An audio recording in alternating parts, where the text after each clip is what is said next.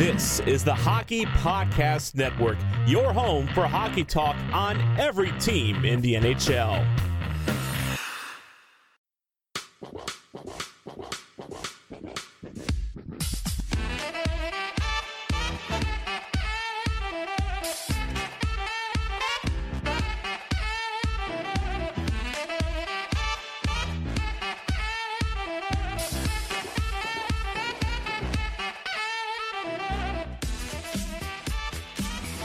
Hello, and welcome to the Hockey Hotbed, presented as always by the Hockey Podcast Network. We have a fun show for you guys today as we continue talking, as we did last week, when we discussed the Ottawa Senators with Shane Ryan, about teams that have not necessarily had the best couple past seasons, but that I believe are primed to be much better this season and possibly even, dare I say, playoff contenders. Like I mentioned, we talked last week to Shane Ryan of the Sens Hour about the Ottawa Senators. On today's episode, we'll be joined by Jordy Cunningham from the Kings Den here on the Hockey Podcast Network. He covers the Los Angeles Kings, a team that is known for one of the best prospect pools in the NHL. So we'll talk to Jordy about all of that, as well as some of the players they brought in, Philip Deneau, as well as Victor Arvidsson. We'll discuss all of that coming up in the second segment at least. But I want to start with a little bit of news from around the league over the weekend. Since the last time I spoke to you on this forum, Zdeno Chara has a place to play, folks. Big Z will play his 24th NHL season this year. 24th. Absolutely insane.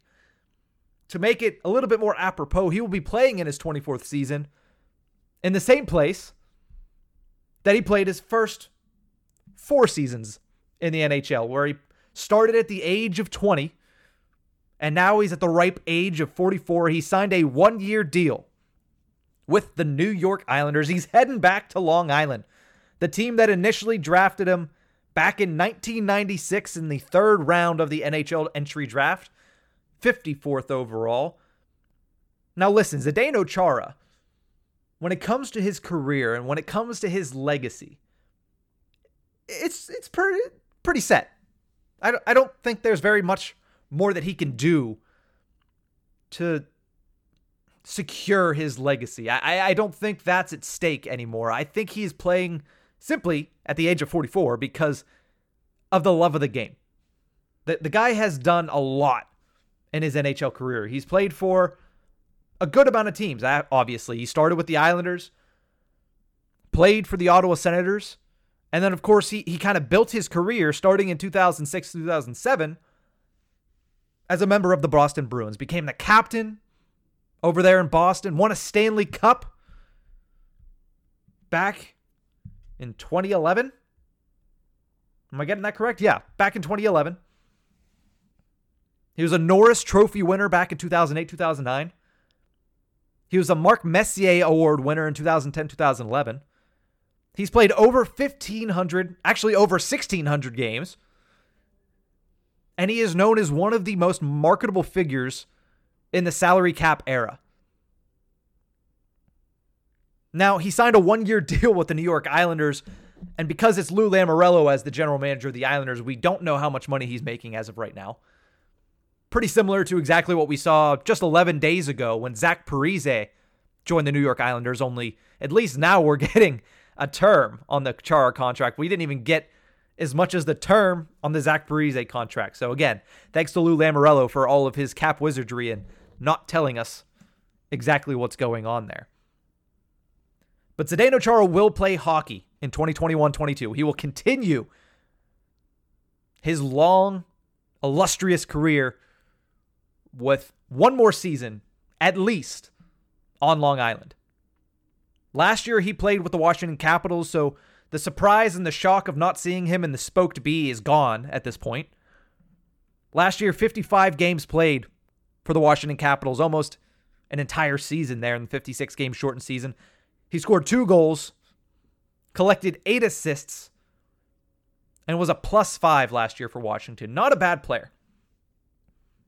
Not a bad player at all. I mean, he's still 6'9". You can't change that. 6'9", 250. Those are intangibles that he brings that nobody else in the NHL can bring. And he will bring that to Long Island, and I'm sure Barry Trotz will be very happy to have Zdeno Chara as what I can only assume is a third pairing defenseman. He will go up there and join a team that, listen, it fits. Lou Lamoriello signing a 44-year-old defenseman, it fits because the New York Islanders, if not for anything, they are a team that likes to have veterans that have plenty of experience and that are good at protecting the net front in front of their goaltenders. I'm sure Ilya Sorokin is going to be much happier, and Semyon Varlamov as well is going to be much happier having Zdeno Chara throw people out of the crease this season. But it's not like they were a team that was desperate for big defensemen. They have a first D pairing of Ryan Pulock and Adam Pelech. Those are not two short individuals. Those are two fairly large defensemen. Adam Pelech obviously standing at 6'3", whereas Pulock, as I'm trying to pull it up here, it's just not loading for me. Yep, is also at 6'2". So those two are pretty big guys. Scott Mayfield is also not a small human being. And now they add a guy like Zdeno Chara. The size of this team just continues to grow. But the other storyline, of course, when you talk about the New York Islanders and when you talk about Zdeno Chara's previous team in the Washington Capitals, is age. Last year, Chara lended himself to the Washington Capitals being the oldest team in the NHL at 29 years, or 29.62 average years old. The New York Islanders last season, average age of 29.22 was good for second oldest in the league. So Zdeno Chara at the age of 44 jumping on, Zach Parise at the age of 37 jumping on. The Islanders might be the oldest team going into this NHL season. I would have to double check that. Also doesn't help that they re-signed Kyle Palmieri, who's at the age of 30, and Casey Cizikas, who's at the age of 30, both to multiple year extensions. But while this team is old, I have been high on this team all offseason long because what they have done is they've decided to basically bring back the same exact team that went to the Stanley Cup semifinals in July. Excuse me, in June. I don't know where my brain was at there. But they bring back basically this whole team. They add a guy like Zdeno Chara, who, if you look at the way the Islanders play, should fit in pretty well as a third pairing defenseman. They bring in a guy like Zach Parise, who, if you look at the way the Islanders play, should fit in on this roster. And it seems like they're ready to run it back. The only thing that might get in their way is age, and possibly if somebody figures out how to play against this style that they've been running the past 3 seasons, or at least since Barry Trotz got there, which I believe was 3 seasons ago. So congratulations to Big Z playing again. We don't have to go an NHL season without Zdeno Chara for the first time in over 2 decades. We still get to watch Zdeno Chara play hockey, and that is a good thing for hockey fans. The other thing that has happened since our last show that I want to talk about a little bit happened on Monday morning. He's a player that maybe not a lot of young fans or a lot of new fans are particularly fond of or even particularly know, and that's Travis Zajac. I want to congratulate Travis Zajac on retiring from the NHL. He's a guy that, listen, I'm 24 years old. He's been in the league since I was 9. That's around the same time that I actually started being able to pay attention to the league and remembering it. Obviously, I remember bits and pieces from when I was younger, but around the age of 9, 10 is when you truly start to remember it. Or at least I do. And Travis Zajac is, for as long as I can remember, has been a New Jersey Devil. And not a bad New Jersey Devil either. He's a pretty solid NHLer. And he has been for pretty much his entire career. I mean, if you look at it, 42 points in his rookie season, 2006-2007. The guy puts up double-digit goals basically every time he touches the ice, as long as he plays a full complement of games for the most part. Maybe not the last couple of seasons. But I mean, hey, the guy's 36 years old. He was productive for a long time in his career. He decided on Monday to sign a 1-day contract to retire a New Jersey Devil, which I think we all expected. I think if I asked Neil Villapiano, the host of Devil State of Mind, he would have expected that because Zajac played the first 14 and a half seasons of his 15-year career in New Jersey. Now, of course, last year he was traded to the New York Islanders at the trade deadline so he can go for a Stanley Cup. Went the whole way to the Stanley Cup semifinals, but the Islanders, of course, were not able to get past the Tampa Bay Lightning. That's not the closest Travis Zajac has been to a Stanley Cup. That came back in the year of 2012 when he was on that interesting, I'll say to say the least, New Jersey Devils team with Zach Parise, Ilya Kovalchuk, Marty Brodeur in net, Patrick Elias as well. So he played on some pretty good teams for New Jersey over the years. He played 14 seasons with the New Jersey Devils, 14 and a half, I guess. But to finish his career, Travis Zajac, his final stat line will go 1,037 games played, 203 goals, 349 assists, for a total of 552 points. Half a point a game player for over 15 seasons. When you average it out. Definitely nothing to scoff at. He's a guy that when your team played the New Jersey Devils, you knew Travis Zajac was a part of that other team. You always knew that he was potentially a guy that could change the course of the game. He played the center position extremely well. And I just want to say one last time, congratulations to Travis Zajac on retiring. Retiring on a one-day contract as a New Jersey Devil, obviously the right thing to do. I wouldn't be surprised to see his number 19 in the rafters on the Rock at Prudential Center. I know he's not a superstar. I know he wasn't the flashiest player ever. But when you talk about, New Jersey Devils and people that embodied that jersey and that logo, obviously your mind goes to Marty Brodeur, Ken Danico, Patrick Elias, even Scotty Gomez. Travis Zajac, I think, has a stake there. I wouldn't be surprised to see his name in the rafters. I don't think he's necessarily a Hockey Hall of Famer, because he's probably not. But I do think the people of New Jersey really appreciate him, and I do think he appreciated his 14 years in New Jersey, and I wouldn't be surprised at all to see the number 19 heading up into the rafters sooner rather than later. We're going to take a quick break here. When we return, like I mentioned at the top of the show, we're going to be joined by Jordy Cunningham of the Kings Den to talk all about the Los Angeles Kings and what we can expect from the Kings going into the 2021-22 season. We'll be right back. Week 2 of football is in the books, and now it's time to review the tape and get ready for Week 3 with DraftKings Sportsbook, an official sports betting partner of the NFL. To kick off another action-packed week, DraftKings is giving new customers $150 instantly when they bet $1 on any football game. Listen up, because you don't want to miss this. Head to the DraftKings Sportsbook app now and place a bet of $1 on any Week 3 game to receive $150 in free bets instantly. If Sportsbook is not yet available in your state, DraftKings still has huge cash prizes up for grabs all season long with their daily fantasy contests. DraftKings is giving all new customers a free shot at millions of dollars in total prizes with their first deposit. Download the DraftKings Sportsbook app now and use promo code THPN to receive $150 in free bets when you place a $1 bet on any Week 3 football game. That's promo code THPN this week at DraftKings Sportsbook, an official sports betting partner of the NFL. Must be 21 or older, New Jersey, Indiana, or Pennsylvania. New customers only. Minimum $5 deposit and $1 wager required. One per customer. Restrictions apply. See DraftKings.com/sportsbook for details. Gambling problem? Call 1-800-GAMBLER or in Indiana, 1-800-9-WITH-IT.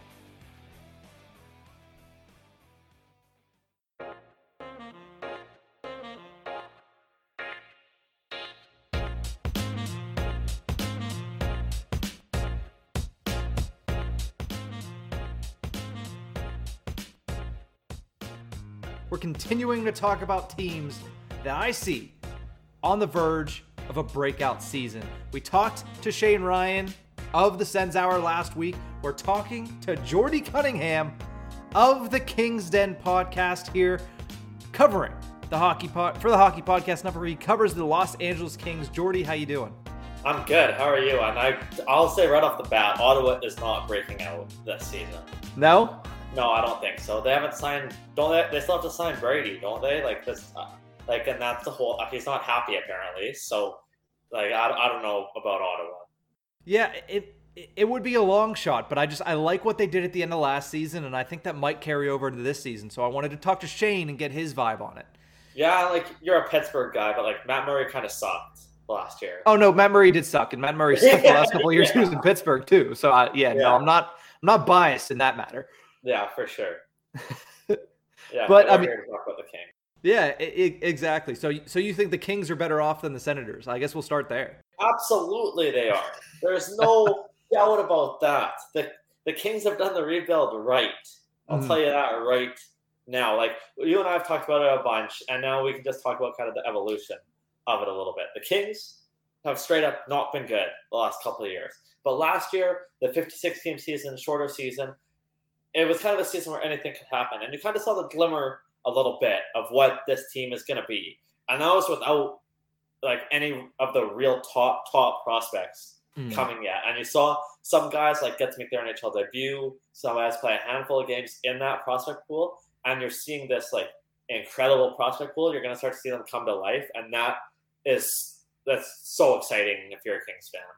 Mm-hmm.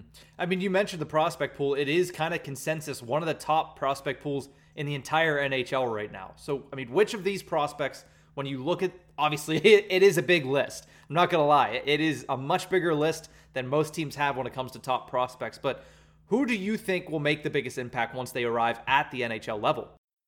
Well, to me, you have to start with Quinton Byfield. He played in, I think, 6 games last season. I think he got 1 assist, but his second overall pick, big centerman. To me, he should be the third-line center this season. He's that good that he could just drop in to be the third-line center this season. And I think it could be a bit of a learning curve for sure. But he's too talented, too skilled to not be. And you see it when he got drafted. You know how there's always the player comparison when someone gets drafted? His player comparison was Ante Kopitar. That's now his teammate. So what better person to learn from as well as a rookie than that? So you think he's going to make the roster out of camp this year? I think so, for sure. I really think so. Because just when you look at the roster, you have a bunch of the kind of guys that have been, the young guys that have been on the team for a couple seasons now. Velarde can play center. He'll probably be the fourth line center. But you have guys like Anderson Dolan who can play center, Elias Anderson, but they can also play the wing. So I think you have the flexibility to play around with it as well. But I think Byfield makes the team out of camp for sure. That would be something exciting because, again, only 6 games last year. We did get to see a lot of first overall pick Alexis Lafreniere in New York. We saw a lot of Tim Stützle, who was, I believe, the 3rd round pick. He went to Ottawa. So the next logical step for a lot of people that were looking at that draft in 2020 said that Quinton Byfield in time will be the best out of those 3 guys. We only got to see him for a couple games. He is on the younger side. So this year is probably his chance to show what he can do as a rookie in the league. Yeah, absolutely, for sure. This is definitely Byfield's year to shine. And I think it could be a very interesting rookie race this season because you have Byfield in it.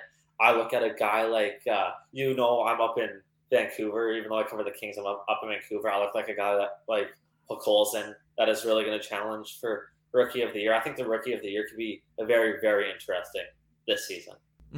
I mean, it is interesting because 4 of the top 5 picks in this year's draft are all going to play at Michigan. So they're all automatically out. So it's all going to be guys that are coming up. Yeah. So it's all going to be guys that are coming up from the minors, getting their start, guys that played a year or two, maybe in junior before they came up. So it's guys that have been in their systems for a little while, as opposed to a guy that just gets drafted and plays automatically. Yeah, exactly. And you see, and it wasn't just Byfield that got his cup of coffee. There were a couple guys that played 1 game and they came up and scored in it. Arthur Kaliev.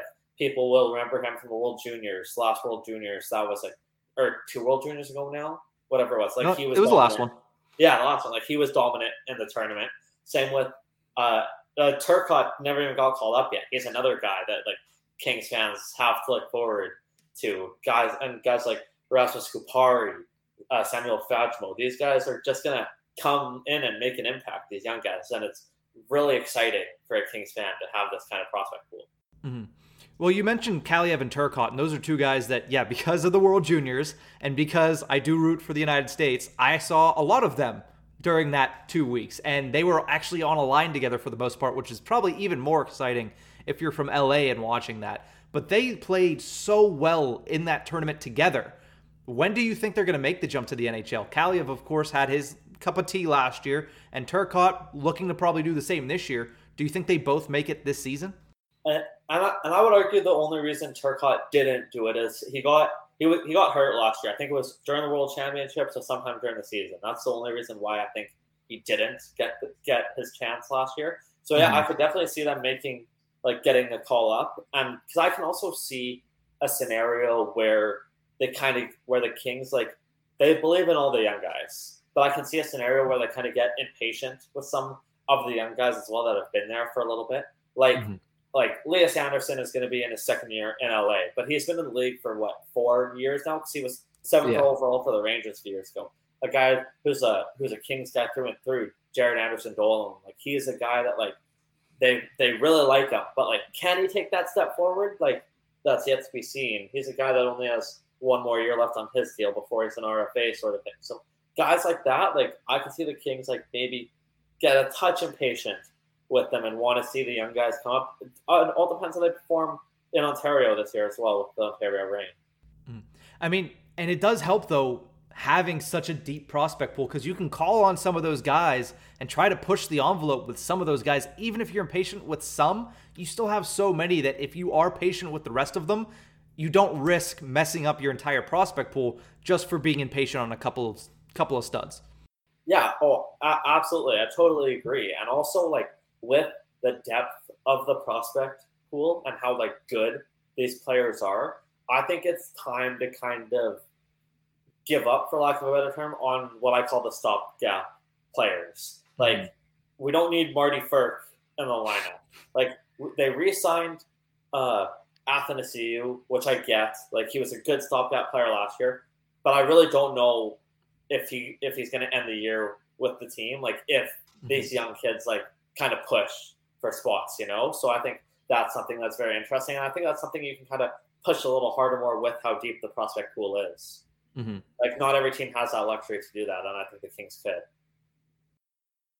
Yeah, and also with all of that, and you have all these young players that are getting ready to come up, getting ready to get their first kind of taste of the NHL. You have a goaltender, on the other hand, that has played in parts of 3 seasons in the NHL, and now it seems like he's set to have his first full season as the Kings' #1 goaltender, and that's Cal Petersen.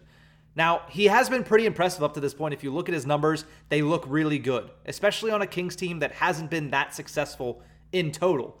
But at the same time, he's played no more than 35 games this season. So what do you expect from him in his first full year as the Kings' #1? Yeah, it's going to be interesting, but what we've seen so far, he definitely is kind of the goaltender of the future. And there has been I've talked so much about the goaltending, about I believe in Cal Petersen. I thought Jonathan Quick might have got picked by Seattle. I cannot believe Seattle took Curtis McDermott. Thank God he's off this team. But at the same time, I really like that they took Brent Clark. He's going to be a really good defenseman for this team. But I thought that they might have gone. There was that goaltender that was supposed to go top 10 and he didn't go till 20th. I forgot his name. Mm-hmm. That was something that I thought the Kings might look at if they want to finally move off Quick and kind of have to build up in case Cal Petersen doesn't work out over this next couple of years. But the way he's played, there's no reason why he won't work out. I think he's going to have a great year, and I think he's going to open up a lot of eyes around the league this season. I think when you look at the moves that general manager Rob Blake has made in the past, and one of the big ones is trading Jack Campbell to Toronto, because Jack Campbell was also finding success in LA. But that really, when he did that, it wasn't because, we think Jonathan Quick is back. It was because, hey, we really like this Cal Petersen guy. Yeah, exactly. That's what it was. And it was, Jack Campbell was a bit of a late bloomer, and it was kind of fits the mold for Toronto. Like Toronto and LA make trades, seems once yearly, once a year. And that one was just like trading Jack Campbell was a need that Toronto needed, right? So it worked out in the end, and of course they believed in Cal Peterson. And like Cal Peterson, after this season, he went and dominated like the World Championships as well. So there's no all the Kings on the USA team except for Anderson Dolan, I believe, like really kind of dominant. No, Anderson Dolan's Canadian, I think. There was another one though that like there were like I think 4 Canadians on the USA team, and they all dominated, or 3 out of 4 of them dominated or something. So there's no reason why they're not going to be successful this season, especially Peterson. Well, we are talking to Jordy Cunningham of the Kings Den about the chances of the Los Angeles Kings, a very young team. And we've talked a lot about prospects to this point, but we're going to take a quick break. When we return, we'll talk about some of the elders of the group, some of the older LA Kings. There's not many of them left, but we will have that discussion right after the break. Hockey fights, lifestyle, and tales from a first-round draft bust? We have it all and more on the Hockey Podcast Network. Your home for boutique hockey content and podcasts covering every team in the NHL.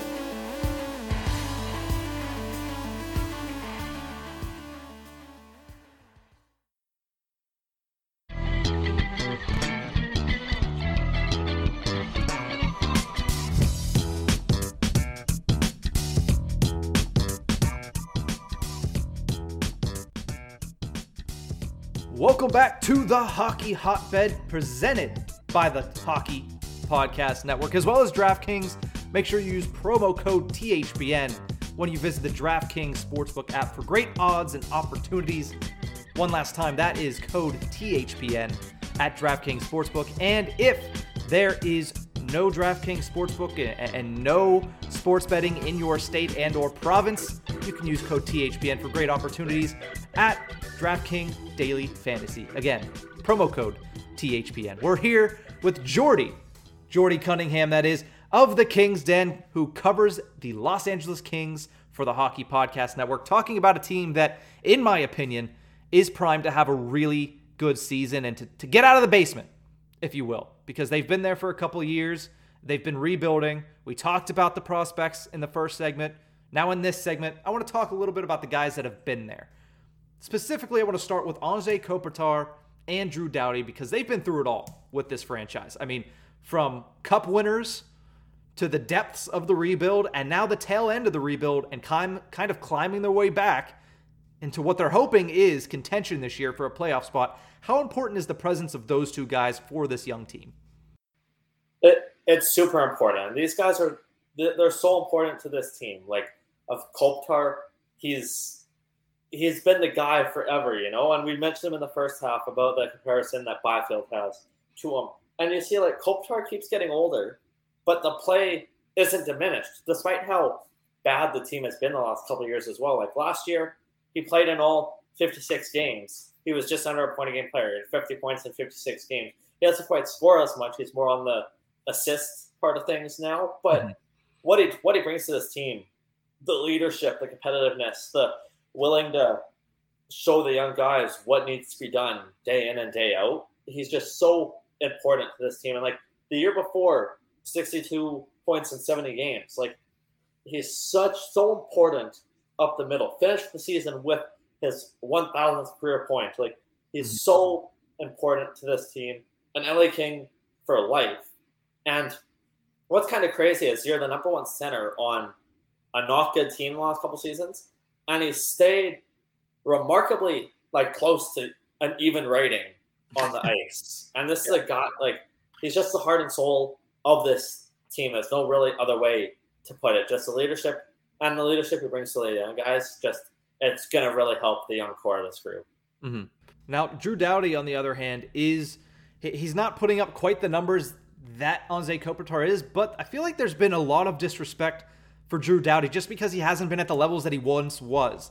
But he has still been able to put up some pretty decent numbers offensively, at least. I haven't really watched a lot of LA Kings hockey, to be completely honest, but it seems like a lot of people are down on Drew Doughty. Do you think that is justified, or do you think that is just completely overblown?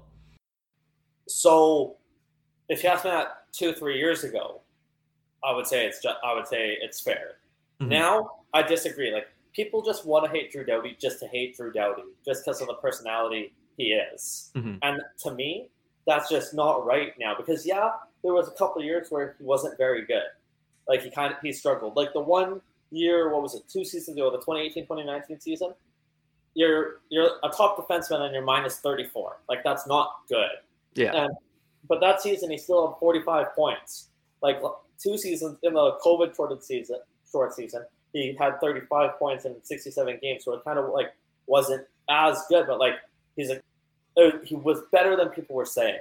And then last season in the short 56 game season, I think he really like kind of proved the doubters wrong. Like he had 34 points for a defenseman in 56 games. He was up there in points for a defenseman. And he was up there for points in defenseman. I believe 8 goals was up there for his division as well. Like, and like Kopitar, like they were in a division last year with Vegas and Colorado. And Kopitar was like right near the top scorers for the forwards, and Doughty was right near the top scorers for the defensemen. Like the kind of hatred on Drew Doughty, you can't really justify that anymore because he could have been in the argument for like a comeback player of the year last year because he played that well, in my opinion. He played really, really well, and I think because it's LA right now and like they're having been very good, no one has really noticed how good he was last season. Yeah, I noticed at some point last season, I remember I looked at the numbers and I saw Drew Doughty's numbers and I was kind of surprised. I was like, is Drew Doughty good again? Like, I didn't. And then I watched and I was like, the defensive play might not be what it was, but he's still producing offensively. And I was like, this Kings team has not produced much offensively all year. So to see him continuing to be able to put the puck in the back of the net, to start plays the way he was able to, that was surprising. And in these years where they haven't been good, their points from the defense have been horrendous. And I think part of that was because like every year Doughty is number 1 or number 2 in ice time. He plays like 28 minutes, 29 minutes a night. It's like what he averages. That is crazy. No wonder he's dead out there. Look at what he's playing. So like when I think in part of it as well as last season, he got to trust his defensemen more. I think he really like developed a better relationship with the young guys. He's always liked the young guys that they brought in. Tobias Bornfoot, Mikey Anderson. He really likes those guys. Matt Roy, of course, is a stud. And I think that he kind of learned to trust these new defensemen a little bit more that were so young. And of course, he's a great leader for them as well. But I think he learned to trust them a little bit better last year, and that really helped his play. So we've talked a lot about the players that have been there before. We've talked a lot about the young players that are in the system that are getting ready to possibly make an impact on the team. I also want to look at the offseason the Kings had because they added, surprisingly, 2 pretty solid forwards to their group in Philip Deneau and Victor Arvidsson. Is this Rob Blake making the statement that this team is done rebuilding and ready to shoot for a playoff spot? Absolutely, for sure. Like this was kind of the offseason to make the move. And there were rumors of like trying to trade for Eichel, and like it made sense to some people. To me, I was kind of like, just wait on the prospects. Like I know Jack Eichel is a generational talent, but let's wait on the prospects instead of trading for them away for a player with a neck problem. I know he's one of the best, but still, he's a player with a neck problem. Neck problems aren't great, so let's not do that. And like to bring in like Philip Deneau, had a great year with Montreal last year. He had a great 2-way center. Like him and Kopitar are, I'm not going to say the same player because Kopitar's had a very illustrious career. But the gameplay, like they're both 2-way forwards, 2-way centermen. That you have to have that. Deneau just had a great year in Montreal last year. And when you look at the stats, like, well, first of all, Arvidsson, it's a great trade. Guys kind of didn't quite have the numbers last couple seasons in Nashville. He gave up, what was it, a 2nd and a 3rd round pick for him? It was a pennies on the dollar trade. And Rob Blake is great at those. And to see, like, Victor Arvidsson scored 30 in a season before. And what I think is so important is I looked at their stats, Arvidsson and Deneau. To have 2 guys that are relatively the same age that have put up relatively the same numbers come to the same team. I think that's huge. There are two guys that are like late 20s now. Mhm. That's just kind of hitting their prime. That's kind of what you want, and they're such huge additions to the team, and it feels like for the first time in a long time, it feels like a proper top 6 now. It really does, because you're going to have Kopitar probably centering Iafallo and Brown, maybe, and then you're going to have Deneau centering Arvidsson, and then probably Adrian Kempe or Trevor Morris. So I really think it's a legit top 6 now, in my opinion. And it also, when you look at these guys, they're both players that I know. I don't like to talk too much about intangibles and eye test and stuff like that. But when you have a team so young, like the Kings do, I get that you have Stanley Cup presence when it comes to Browns and the Kopitars and the Dowdies and the Jonathan Quicks even in the goaltending arena. You have Stanley Cup experience there. But the players you're bringing in, this kind of second tier, not the older guys, not the younger guys, but right in the middle, in Deneau and Arvidsson, they've both had some pretty stout playoff experience on their own right. Philip Deneau, of course, going to the finals last season with the Montreal Canadiens, and Victor Arvidsson a couple years ago with the Nashville Predators. So you have guys that have been there before. You have guys that are in their prime right now. And especially looking at the fact that you're going to have Kopitar, Deneau, and possibly Byfield as your 1, 2, 3 down the middle, that's something that, when I look at that just reeks of a playoff team. And that's something I haven't been able to say about the Kings the last couple of seasons. Absolutely. And you talk about the playoff experience as well. Like, Deneau has 38 career playoff games. I know the majority of them were this last year. But then you look at Victor Arvidsson, and you don't realize how long he's been with Nashville and how much he helped, when Nashville was really good the last few years. He's played in 61 playoff games, Victor Arvidsson. If I had to look it up, that's probably, I would guess, 6th on the team, behind all the Kings that have been there: Kopitar, Doughty, Quick, Brown. I'm missing one, and Alex Edler has played in a million playoff games with the Canucks. Yeah. So I would say he's probably I'd have to look that up, but he's going to be high up there in playoff games played. He brings experience in that regard as well for still kind of being relatively a young guy. And I feel like his favor ran out in Nashville. I think they were kind of done using him in the way they needed to use him. Also, he had some injuries in the past couple of years that sidelined him, made it a little bit more difficult for him to find his footing. So a fresh start, when you talk about guys that need a fresh start, Arvidsson was at the top of the list going into the offseason. And because of the Seattle Kraken expansion, Rob Blake, like you said, pennies on the dollar.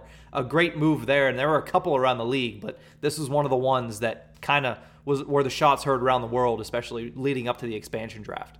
Yeah, and it was so early in the offseason as well. It was a couple weeks before the expansion draft. So, it was a guy that the Kings obviously had targeted. And the pennies on the dollar, like I said, the last 2 seasons, Arvidsson kind of struggled a little bit. 28 points in 57 games and then 25 points in 50 games. Not the numbers he's kind of used to putting up. And I think the injuries kind of affected that as well. So I think he's a huge bounce back candidate this season. I think a fresh start's really going to help him. Yeah, and I think also bringing in these two guys, Deneau obviously not as much on the scoring side, but Victor Arvidsson, he's going to help get that goal total up. And in a Pacific Division where there's not going to be a lot of goals scored, that's what can help push them towards a playoff position.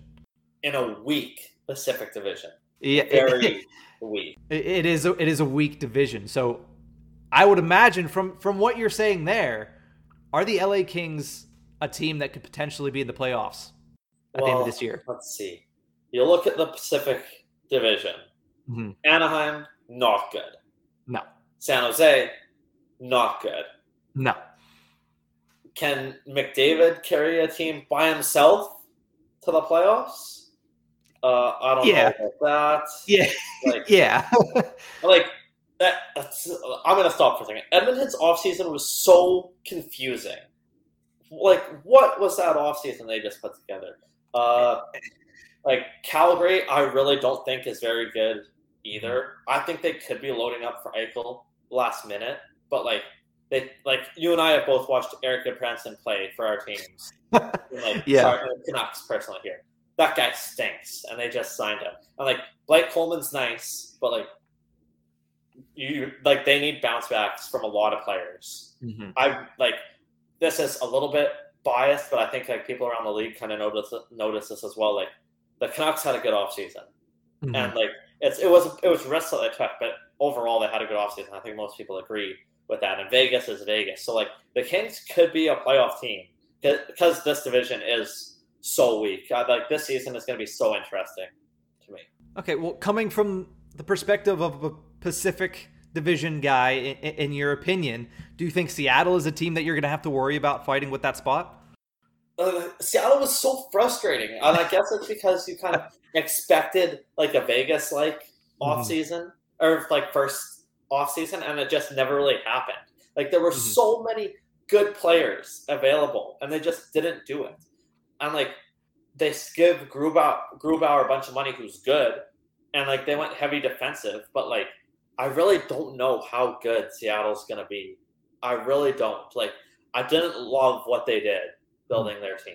I really didn't. When I look at this division, I do think that Calgary is not going to be good enough. I don't think Calgary is going to be good enough. Vancouver, they're magic beans. I have literally no idea what to expect from Vancouver. I thought they were going to be great last season, but we saw what happened there. So when I look at Seattle and I look at Los Angeles, those are two teams that, I mean, Los Angeles historically has been defense-based, scored just enough goals.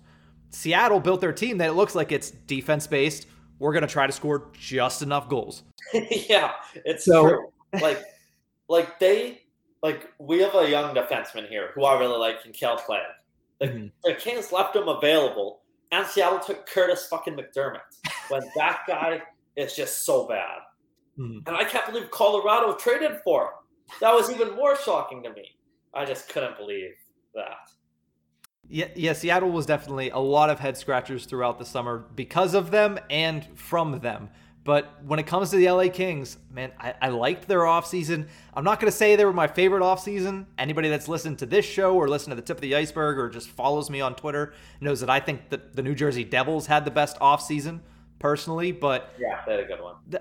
Kind of just small moves by the Kings that they're the right moves. You bring in a guy like Philip Deneau, you pay the money to get a top 2 line center, and then you bring in a guy like Victor Arvidsson for pennies on the dollar. With the guys that you have coming up as prospects, that's all you needed to do. Absolutely, and with the prospects, absolutely. And I like minimalistic's not the right word, but the Kings made the moves that they just needed to make. They made 2 signings, Deneau and Edler. By the way, it's going to be really weird to see Edler in different colors. They made 2 signings and Deneau and Edler. They make the trade for Victor Arvidsson, pennies on the dollar, 2nd and 3rd round pick. And then going into the draft, I think it was 8 or 9 picks they had. And they were like, we don't want to stockpile players because we have that. They said we want quality over quantity. So all they did was keep trading up during the draft to get the players that they wanted. So I think they had 8 picks and they only made 4 selections. They just kept trading up because they wanted the players they wanted. So it was kind of a quality over quantity draft wise, and then the offseason it was just like the moves that we need to make because we trust the young guys, and it was honestly like a perfect offseason for them. Yeah, it seemed like a lot of precision moves, a lot of things that were very calculated on Rob Blake's. Yeah, great word for it. Rob Blake is such a good GM. Like he knows how to rebuild the team. And just the minor moves he makes here and there, it really helps out. Well, thank you, Jordy, so much for joining us. I think we're gonna call it just before a half hour. Let our listeners know where they can find you what they can expect here coming up with the season just around the corner on the King's Den. Well, first of all, thank you very much for having me. Check out the King's Den on Twitter at the King's Den THPN. All we're gonna be doing is talking about the Kings all season long. I love to give game recaps as the season goes on. It's going to be an exciting year, man. Like seeing this team grow, this is a big step up year for the Kings, and especially in a weak division, they could really have a step up, and we're going to talk about every single bit of it on the Kings Den. And also follow me on Twitter. My personal is at Cunningham Jordy, so check me out there. Well, Jordy, one last time, thank you so much for joining the show. It's always fun getting you on. The last time I talked to you on a format like this was the trade deadline, and we broke a trade. I was just going to say that, the Jeff Carter trade. No such luck today, but we did have a good time. But thank you so much for coming on. It's not great that he's currently your second-line center to start the season. I mean, he's the first-line center. Oh, brother. That's great. Yeah, definitely heads are rolling in Pittsburgh. But yeah, that is going to do it for this episode of the Hockey Hotbed. Thank you guys for tuning in. We'll see you guys on Friday.